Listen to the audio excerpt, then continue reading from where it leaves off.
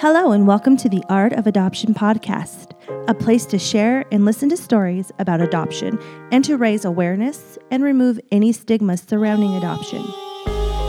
On this podcast, you will hear real stories from real people about how foster care and or adoption has uniquely shaped each of them as they share the good, the not so good, and the art of it all. I am your host, Amber Way. Hello.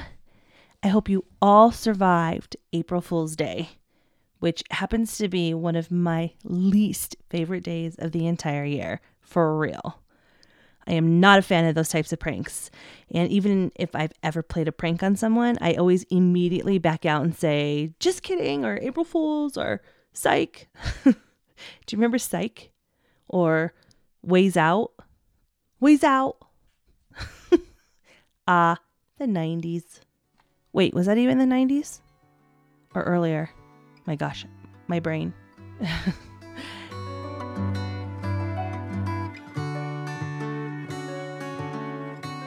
So before we get into today's episode, do you want to share your story or do you know someone else who does? If so, there are plenty of ways to reach me. You can find me on Facebook at The Art of Adoption Podcast or on Instagram at Art of Adoption Pod. You can also email me anytime at artofadoptionpod@gmail.com or listen anywhere you already listen to podcasts or by going to www.artofadoptionpod.com.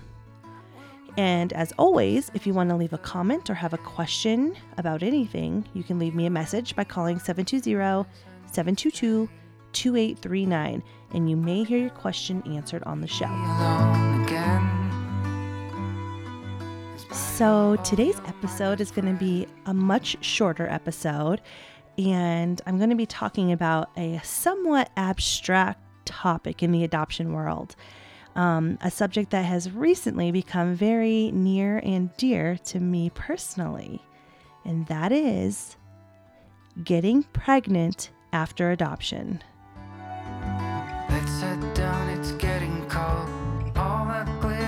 That's right, guys.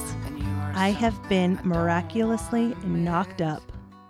And no, this is not an April Fool's joke. It is real life, and I have the nausea, the sore boobs, and the bigger belly to prove it. I mean, I already looked 6 months pregnant before I even conceived, but at least now I have something better to blame it on than Chipotle and French fries. As you may recall, if you listened to our episode, our chances of becoming pregnant on our own were only 2 to 4%. That is it. And what's even better, of course, on a Monday, I think it was March 4th, whatever that Monday was, I had Goodwill come and pick up a ton of stuff because of the remodel and Marie Kondoing. I've been getting rid of so much stuff, including literally every last baby item we had in this house. 3 days later, that Thursday, is when I took the test and found out that I was pregnant. Hey, darling, can I tell you what's been on my mind? The people that I've told so far have asked me what made me decide to take a test. And honestly, after 14 years of infertility, there was no way that I was pregnant.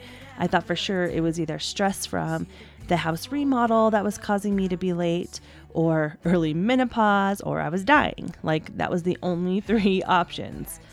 And obviously there's always another option. Just didn't seem like there was an option for us. So I finally broke down, went to the store, picked up one test, and it came with 2 actually. So a box that had 2 tests in it, and decided, all right, let's do this. Took the test and boom, pregnant. Yep. That was the day that we officially became one of those couples. The ones you hear about that adopt and then get pregnant. Even though that is true and that is what happened, that is absolutely not normal, and I am here to discuss that and why it's important to stop telling couples who adopt or are in the process of adopting that they will get pregnant once they adopt.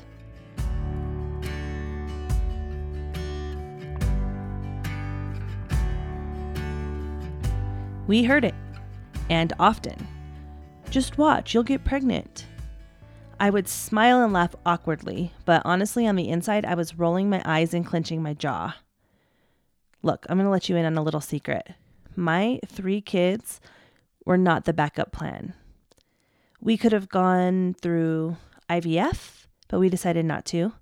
And we could have gotten a sperm donor or kept trying IUIs, but we chose adoption. And we were in it with our entire hearts. When you tell people you will get pregnant after you adopt, or I told you you would get pregnant after you adopted, it feels like a punch to the heart that went into the adoption process wholly and without conditions. And I know that everyone means well when they say these things and that they mean it in a hopeful way. So there's definitely grace to be given. But that is the crux of this podcast, and my mission, after all, is to raise awareness and remove stigmas. Because without knowing it, those statements are actually tied to those stigmas of adoption. Saying, you'll get pregnant, is just like saying, don't worry, one day you'll have a real child or a child of your own. And then without realizing it, you have reduced an adoptive parent's life and the life of the adopted child into a cliche.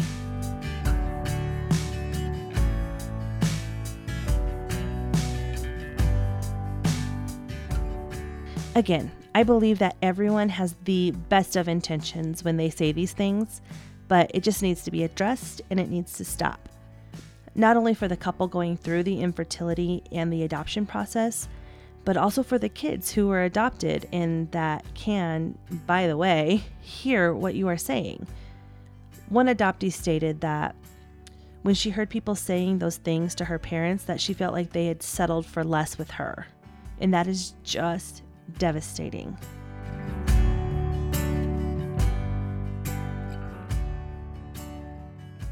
But I know someone who this happened to, or but my sister's best friend's brother's neighbor had this happen to them. I get that. But remember, you don't hear stories from the hundreds of thousands of couples, maybe even more, who actually don't get pregnant. So what do the numbers say? Well, unfortunately, there's no new study out there. And the only actual scientific study on the matter at all that I found was from the 1970s. And it states that is actually only 8% of couples who adopt that get pregnant afterwards. And the current studies are a little hard to navigate because they don't separate adoption from infertility as well. So this includes couples who have done IVF, had IUIs, or have been taking fertility medication, and couples who have adopted. And that number of people that can get pregnant afterwards on their own is still only around 20% on average. That we only get one life, I wanna make it count, honey. Come on now and take my hand. Hey, darling. So what does that mean for me? And why am I talking about this today? Besides to, of course, bring awareness to some sensitive subjects. To be honest, I'm not clear what it means for me. It's a very bizarre place I find myself in. We were 1000% satisfied and fulfilled with the 3 littles that we already have. And I actually often said, I will be pissed if I get pregnant. And I would look up to the sky and say, do you hear me? But I meant it. I didn't want to do the baby thing again. I definitely didn't want to get pregnant, but barely even thought about that because it was such an abstract thought. And then I found out that I was pregnant. This is not the moment of joy you might imagine it would be.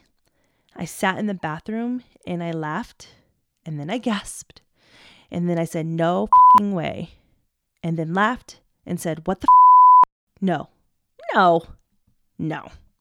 What? And then I laughed some more. After 14 years of infertility, using no contraception, there it was. a positive pregnancy test right in front of me. And instead of feeling joy, I felt totally overwhelmed. How could I go through a pregnancy, childbirth, and then raise a new baby with 3 other kids? Our house is very nice, but we already had another room built when we got our daughter, so we are maxed out. I worried about my health. I'm 36 years old, and I'll actually be 37 when I deliver. So I'm considered geriatric at this point, which, by the way, what the I felt intense guilt. Would my kids resent me for being pregnant? Would my kids resent this child for being biologically related to us? And even more, will this new baby feel left out because they weren't adopted or because they won't have an adoption day that we take so very seriously here? To be honest, I kind of feel like a fraud wondering where I fit in now. One of the very first things I asked Johnny was, am I still allowed to do an adoption podcast? Which I know is such a silly thing. Yes, of course, they're not mutually exclusive. I'm sure that these feelings will change and adapt and evolve over time, and I look forward to this new plot twist in our ever-changing stories.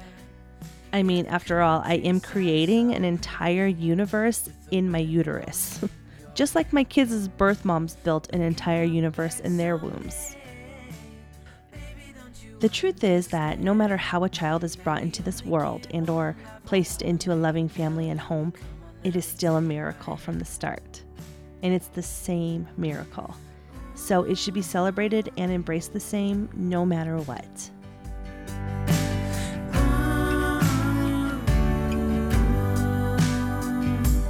Let's get out, we can leave this city.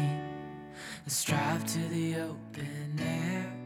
Yeah, the countryside is so pretty with the wind blowing. Thank you for listening to me sort through these things today, guys. And for the record, overall, I am very excited. I want to make that clear. Yesterday, we had our first ultrasound and we got to hear the heartbeat. It's cranking. Jeez.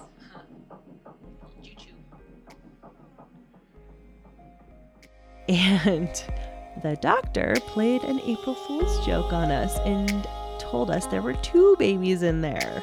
I about lost it for 3 seconds. It'll be a good story. But yes, it did make everything just that much more real. And I'm sure new stuff is going to come up through this process that I will talk about here and there. And what's funny is I'd actually planned on bringing up this topic anyway in an episode and bringing awareness to it and some sensitivity around it. So there's no time like the present, right? The theme song, Forever Home, was written and produced by my friend David Other. Find him on Facebook or at davidother.com. Artwork, production, and editing of the show is done by me, Amber Way. Tune in next week to listen to our first male interviewee. It'll be a good one. And if you haven't done so already, please subscribe to the podcast so you never miss a show. If you enjoy what you hear, tell your friends about it, and please rate and review me on iTunes, hopefully with 5 stars. I got nothing. I'm tired. Goodbye.